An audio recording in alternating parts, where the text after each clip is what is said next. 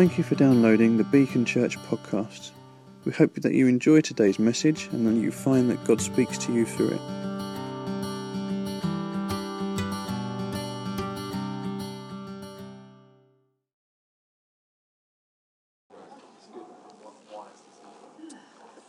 Obviously, the last few weeks we were looking at a series in the book of Habakkuk, which I hope you got something out of. And thank you, Don. Thank you. In fact, I think it's Habakkuk that Don has become he's become a fitness guru. My goodness, this man, he runs and he jumps and he cycles. Have you started swimming yet, Don? No, I speak to Emma about that. Okay, so he's going to start swimming. And Don and I were playing badminton yesterday. And after about 2 games, Donovan looked like someone had poured water over him. And he was sweating. Is that a particular thing there, Don? It was incredible. It made me tired. That's not very difficult, though, is it? So we've been looking at Habakkuk for a few weeks, and what has happened is Phil and I had been chatting for a number of weeks about what to do after Habakkuk, and really Phil came up with this idea of us doing a series called Walking as Jesus Walked. And I suppose a lot of things we do here are at one level about going deeper. Habakkuk was about how do I understand a world in where there is evil, and how do I get over that as a Christian and not just as a person. How do I have a Christian perspective on evil in the world and deal with it and come to God with it? And what Phil really wanted to do, I hope I can represent him a bit, was to do something in response a little bit to, he does a lot of pastoring, he meets different people, he chats to them and all that kind of stuff. And he really wanted to help the church to find ways and tools by which they could walk the way Jesus walked. And the sort of, if you like, the verse for this series comes out of 1 John chapter 2. And so he did some notes, actually, and John's going to be speaking into this series. He did some notes, he sent them to us. And the notes were really good and full, except for this first week. Because obviously he was going to talk this week.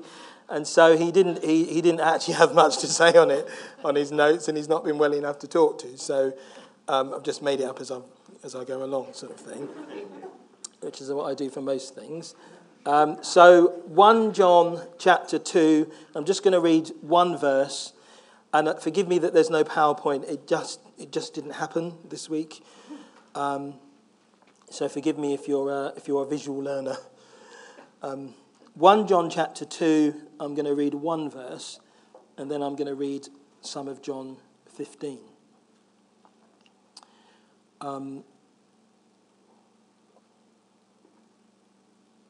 It's the end of verse 5 and then verse 6. This is how we know we are in him. Whoever claims to live in him must walk as Jesus did. This is how we know we are in him. Whoever claims to live in him must walk as Jesus did. Or I think it's the ESV says this. By this we may know that we are in him. Whoever says he abides in him ought to walk in the same way in which he walked. Let's pray.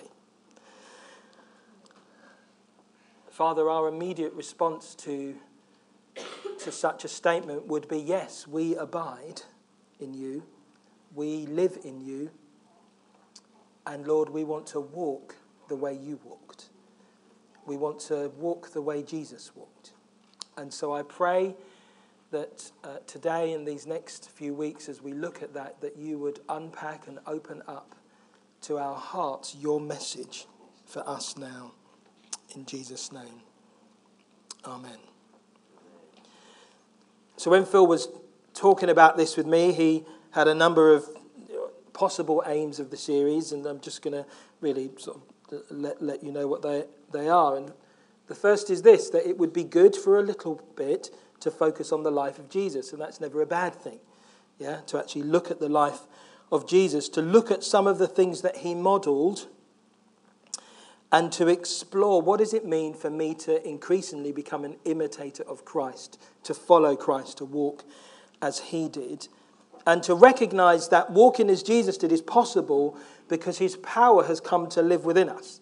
That it's not just a case of I do what I want to do and that there's this massive standard that I can't reach. Actually, the power of Jesus lives within us, and that's what helps us. The passage that Pete read earlier about grace, it talks about we are his workmanship, which means he's doing stuff in you all the time. He's working out his purposes in you. And that recognizing that you're saved by grace is really helpful because you realize, there's not a lot I can do to help him. You know, when you're a child, there's a picture that was taken of me and my girls many years ago, not even our previous house, the one before that. And we had a car, and I was washing the car, and the girls were helping me, and they were maybe 8 and 6 and 4, or something like that, or 3. And so at one level, their help, it wasn't help. Do you know what I mean? It was like, okay, Yaz, good. Come around here. Oh, come out the road, Daisy. Don't do that. Yeah. At one level, it wasn't help because, when you're that kind of age, you just sort of get in the way kind of thing. And I say that, I love my girls very much. And sometimes we can be like that with God, and we can try and help God. Yeah? God, I know you know stuff, but do you know what? I know stuff. Yeah, I know stuff. So what if I do this, maybe? And we can also try and help him, but actually we're his workmanship. He doesn't need our help. There is one thing that he needs, and we'll come on to that. And then we're going to look over the weeks at what are some of the practices or instruments of grace, I think they're described in one book, that we can put in place to help us walk as Jesus walked. And so we'll be looking at those things over the next few weeks. But the one thing that Phil did say for this week is he said the introduction was to come out of John 15. So I'm going to turn to John 15 and I'm going to read the first few verses. And you'll know John 15 it's in the middle of this sort of time that Jesus is having with his disciples before the end of his life. He gives them some quite amazing instructions and quite some intimate thoughts. And John 15 is right in the middle of that sort of account. And it says this: I am the true vine, and my Father is the gardener. He cuts off every branch in me that bears no fruit, while every branch that does bear fruit he prunes so that it will be even more fruitful. You are already clean because of the word I've spoken to you. Remain in me and I will remain in you. No branch can bear fruit by itself. It must remain in the vine. Neither can you bear fruit unless you remain in me. I am the vine, you are the branches. If a man remains in me and I in him, he will bear much fruit. Apart from me, you can do nothing. If anyone does not remain in me, he is like a branch that is thrown away and withers. Such branches are picked up and thrown into the fire and burned. If you remain in me and my words remain in you, ask whatever you wish and it will be given you. This is to my Father's glory, that you bear much fruit, showing yourself to be my disciples. As the Father has loved me, so have I loved you. Now remain in my love. If you obey my commands, you will remain in my love, just as I have obeyed my Father's commands and remain in his love. I have told you this so that my joy may be in you and that your joy may be complete. My command is this: love each other as I have loved you. Greater love has no one than this, that he lay down his life for his friends. You are my friends if you do what I command. I no longer call you servants, because a servant does not know his master's business. Instead, I have called you friends, for everything that I learned from my Father I've made known to you. You did not choose me, but I chose you and appointed you to go and bear fruit, fruit that will last. Then the Father will give you whatever you ask in my name. This is my command, love one another. How many of you have heard the phrase, what would Jesus do? Just put your hands up if you've ever heard that phrase. Yeah, most of us. And I don't mean to embarrass you because I'm going to deconstruct it a little bit. How many of you ever wear anything? Like you wear a wristband or something like that? Okay. None of us. When it was cool. Yeah, okay. How many of you did it when it was cool and now it's not cool to do what Jesus did? It's, yeah. Okay, so that phrase, what would Jesus do? Some of you may know the story. It comes out of a book written by a man called Charles Sheldon back in 1896. And the book was called In His Steps. And Charles Sheldon was, if you like, a Christian socialist. He had very much Christian socialist views. And his approach to life was that Jesus was not just about salvation. He was also a moral example for us. And so he used to use that phrase in his book, What Would Jesus Do? And there's a story in the book, quite a powerful story, if you read it, of a man who was outside of a church. I think he was an alcoholic or he was poor. And he's outside the church and he's talking to somebody and he can hear them singing in the church about all to Jesus and that kind of thing. And he was struggling with, why is it these people are singing these songs all to Jesus and giving everything to him? And he said if they spent some of their time doing the thing that they're singing, many people out here who are poor and struggling probably wouldn't be poor and struggling in the same way. If those who were actually in that room did something, and he wasn't particularly trying to be critical, he was just saying that there may be, it would help. It would help lots of people that are out here who are struggling. And he couldn't help but observe that lots of those people that went into those big churches also had big cars. Also, they just had stuff. I mean, maybe they didn't have cars in 1896, but they had possessions. They had stuff.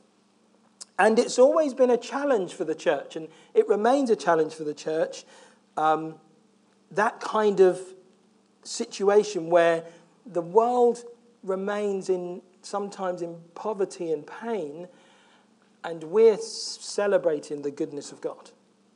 And you won't mishear me, but sometimes that can become a bit of a challenge for us.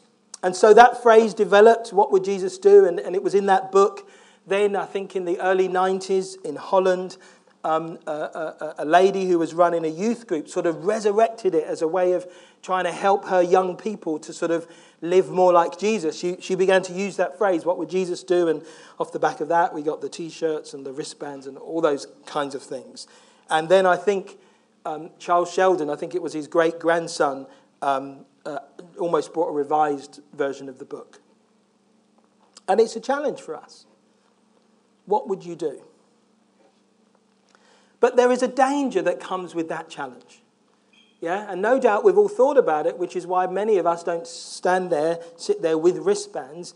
And the danger is this. You see, abiding in Jesus and following Jesus is more than how you might respond to what would be called like ethical dilemmas. It's more than what I do.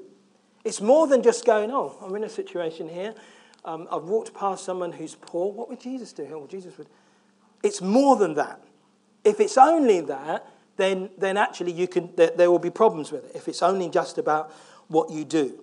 You see, discipleship has three really key elements to it. First of all, discipleship is a way of thinking. It's a way of thinking. I have to believe certain things about Jesus if I'm to be a disciple of Jesus. I have to believe that he's the Son of God. I have to believe that he came from the Father. I have to believe that he answers my prayers. I have to believe that he died for my sins. I have to believe that abiding in him means walking like him. I have to believe those things. If I don't believe those things, then actually the person that I might try and live by probably isn't Jesus. The second thing is it's not just a way of thinking, although that is obviously a key part of it, but you don't need to know everything. When I say it's a way of thinking, it's not like, oh, have I passed the exam, the Jesus test? Can I answer all the questions about Jesus' life in order to be able to follow him? No, it's not that kind of knowledge. There's only a few things you need to know. Secondly, it's a way of living. And when they talk about Christian living, and they do that in Bible college, and I'm in Bible college on a Monday morning, they call that ethics, where they talk about what you believe, how does it affect what you then do? What do you do in particular situations? So to be a disciple is about a way of thinking. It's also about a way of living. Yeah, so you've got to think certain things, but equally you have to be consistent with how you live. There's no point in claiming certain things. You know, you've probably met people, I know people, who make huge claims about life. Yeah, I had a friend this guy never got married. I mean, he's older than me now, but this guy could have run a parenting course. He didn't have children, he'd never been married, but he could have run a marriage course and a parenting course if you were just to hear what he said. He always had strong views. Yeah, and he would let you know them, and your kids would be running around, and he'd say, well, if I had children, they wouldn't be. And I'd be like, wow, how do you know all of that when you don't have children? When you don't have, you haven't got, how can you be really, really clear about certain things? But it is a way of living. It's not just thoughts that you have, it is the way that you live also. And the thing you need to understand about, or we need to understand about those things, is it's really, one of the challenges that we all face is the fact that the way we think can be shaped by the way we live. So we can be influenced by the reality of our living, yeah? And the reality of our living can make us think, well, okay, I do think that, but the reality of it is this. Yeah, I do think about marriage, I do think about helping the poor, but the reality is this. And sometimes, actually, we need to switch that around and face our reality, face that the doctrines and things that we believe are different to often how we live. But there is a third aspect to discipleship, and it's this.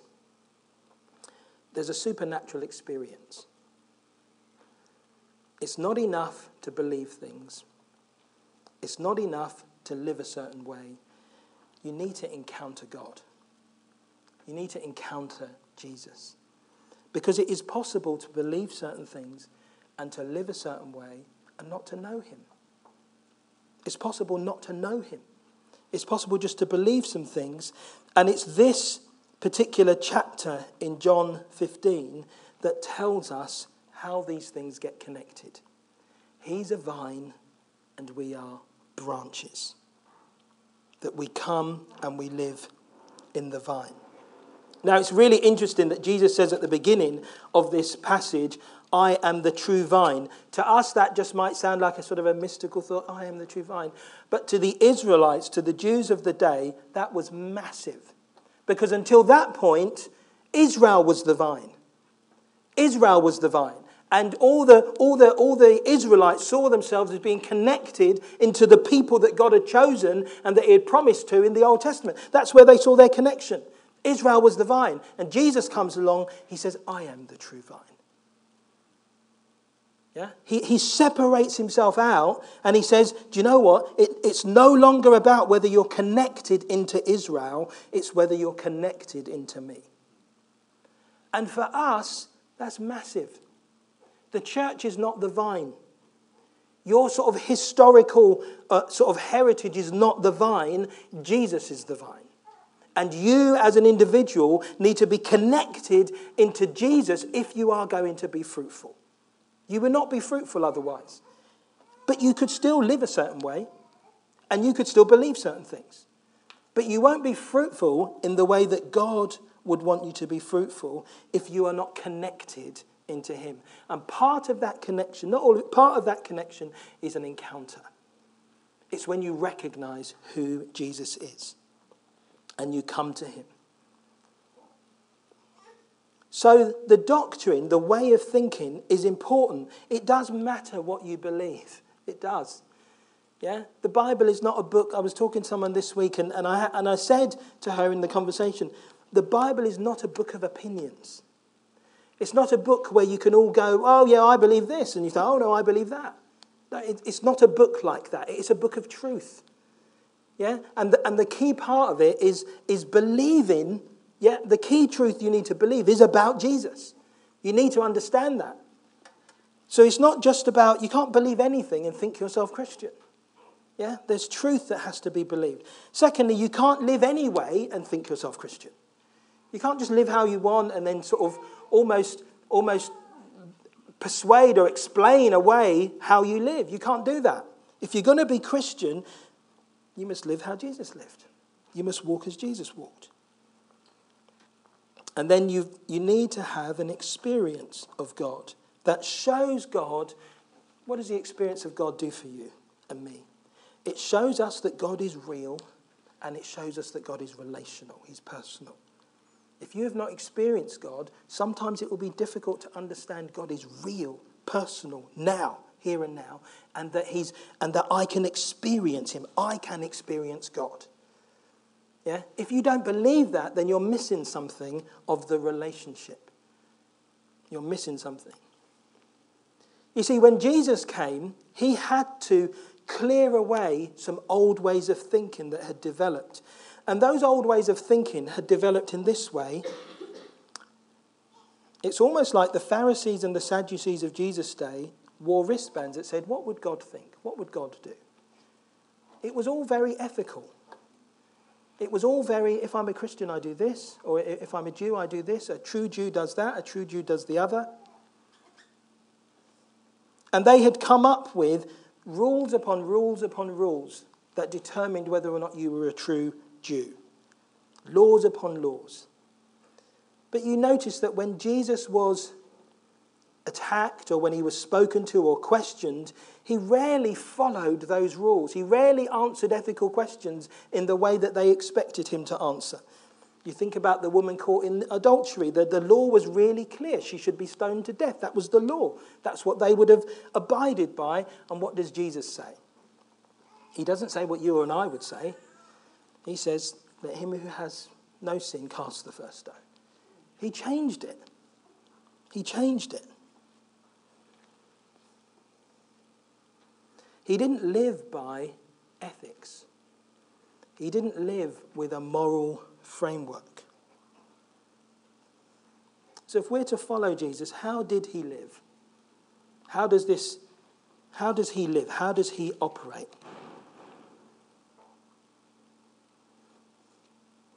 Well, first of all, and there are two things that really, the way Jesus lived.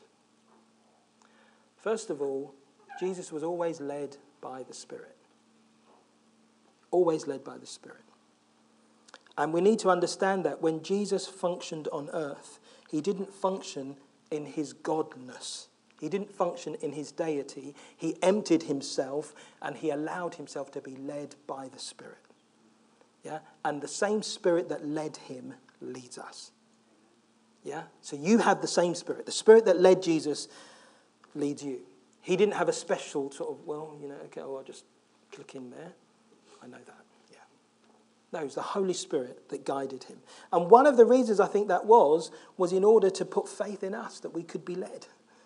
That the Holy Spirit can lead you every day. Yeah? And it's not a matter of, should I do this or should I go there? I used to have those ethical dilemmas. Should I get my hair cut at that barber's or the other barber's? I used to ask those kinds of questions. God, what do you think? Yeah? But the moment you go there, you can see the problem. Should I put on my left shoe first or my right shoe? Holy Spirit, would you... No. You don't get led like that. God doesn't lead in that kind of... I'm not saying God isn't interested in detail, but please. He was led by the Spirit. That was how he lived. And the second thing, and it's really simple, if we are to walk as Jesus walked, we're to be led by the Spirit. The second thing we're to do is we're to be submitted to the Father. That's how you do it. You're led by the Spirit and you're submitted. And what that means is you and I don't make our own decisions. What that means is you and I don't run with our own agendas. what that means is we're forever going, Father. But don't mishear me. I'm being serious. What that doesn't mean is God told me to put my left shoe on, not my right first. Yeah? I'm not talking about that kind of, Jesus told me to do it. No. But I am saying in my spirit, am I submitted? Because the key to Jesus dying on the cross was his obedience to the Father. And he was obedient, the Bible tells us, even unto death. He was obedient to the Father in every situation. But the Bible never tells us whether Jesus thought to go left foot first. It tells us where God led him, but it doesn't tell us those kinds of things. So how ought we to live? We ought to be led by the Spirit, and we ought to be submitted to the Father. And those are the two things. And those things mean that you abide. And if you abide, you will be fruitful.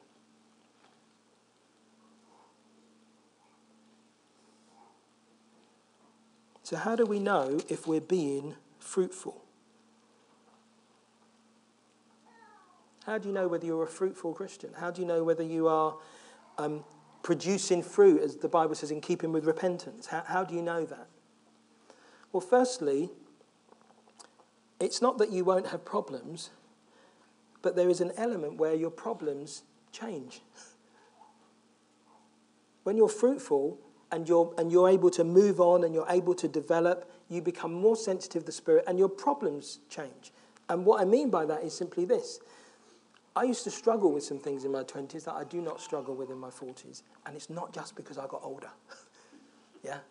Let me be honest, it's not just because I got older, I just matured out of those things. No, I know people in their 40s who are still struggling with those things. It's not because I got older, but you continually submit yourself. It's continuous submission. Continuous. It's continually coming to God and asking him. And we know what the fruits of the Spirit, they're there in Galatians 5:22. You need to look at them. You need to say, God, how can I be more gentle? How can I be more patient than I was this time last? How do I do that? I want to submit. I want to submit my ways to your ways. I want to follow you. It says in John 15 that those who are connected into the vine will do what the Father commanded. There's only one command in John 15 that it reads about, and that is that you would love one another. So my discipleship, my abiding as a Christian is connected to you guys. Yeah? And if we're really honest, we probably have more problems with one another than we do with God himself. Yeah? It's one of the litmus tests of true maturity is how we grow in relationship with one another.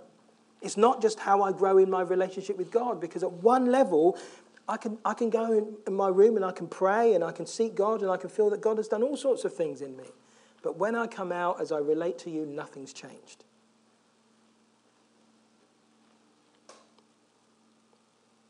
You see, Jesus makes loving one another,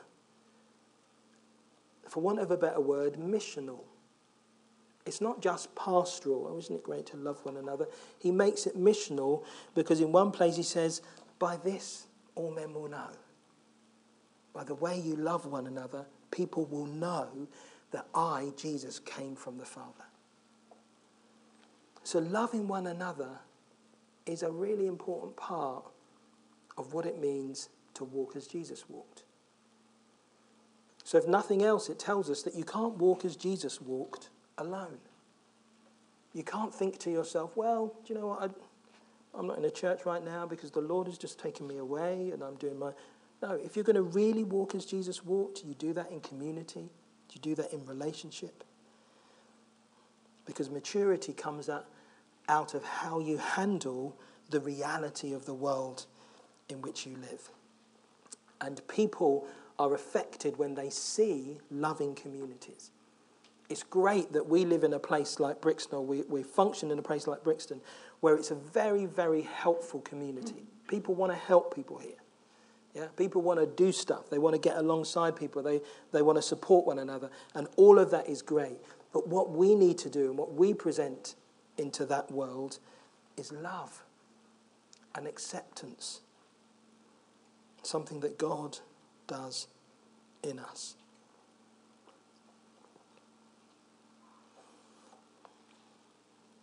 One of the key tests of being Christian is fruit. That we are to bear fruit, and we're to bear fruit that remains. And so my question to us this morning is, are we bearing fruit? Are we being fruitful? Do we feel more connected to Jesus than we maybe have done? Do we feel more connected to one another than maybe we have done? It's not simply about ethical dilemmas. What do I do in this situation? What do I do if that happens? Because do you know what? The Holy Spirit leads you there. And Jesus' answers tell us that he doesn't necessarily follow an immediate pattern. Oh, Jesus always did this. Or sometimes he seems to pull people forward, and sometimes he sends them out. He doesn't often operate in a way that's really consistent. It's not always logical. But he was fruitful, and we're called to be fruitful. I'll just remind us of this passage again, and I'll tell you some of the things that will come up over the next few weeks. By this we may know that we are in him. Whoever says he abides in him ought to walk in the same way in which he walked. And I'm saying that that's primarily about being led by the Spirit and surrender. It's about following. It's about a deep, I will not do it myself. I will follow. Jesus never did his own thing when he was on earth. He only never did what he saw the Father doing. Let's pray.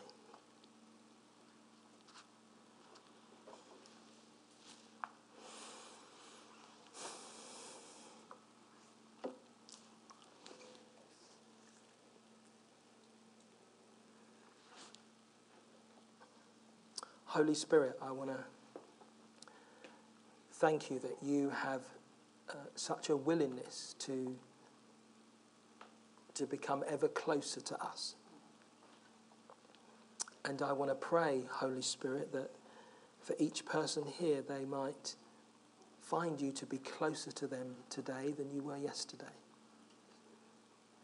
That they might find themselves more sensitive to you today than they were yesterday. Holy Spirit, would you lead and guide us individually and as a community together?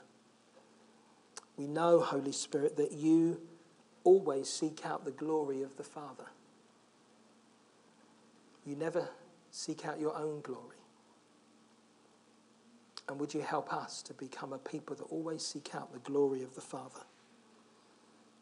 Never our own glory. I pray where some of us have our own agendas, where there are things that we want to do. There are places we want to go. There are things that we want to achieve. And Father, we can all be like this, and sometimes we can think it's a call or whatever. I pray, God, that we would learn to submit those, to surrender those.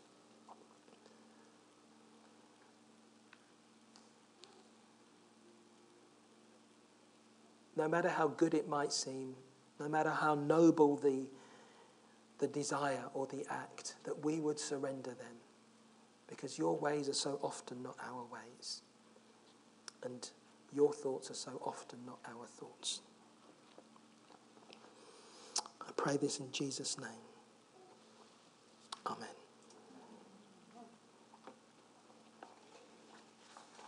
Do you want to do a song? You have just listened to a Beacon Church recording.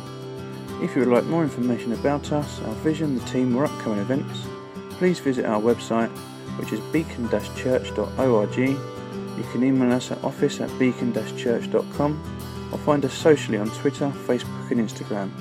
You are welcome to share this recording as you wish, but please do not make any edits without express consent. Thank you.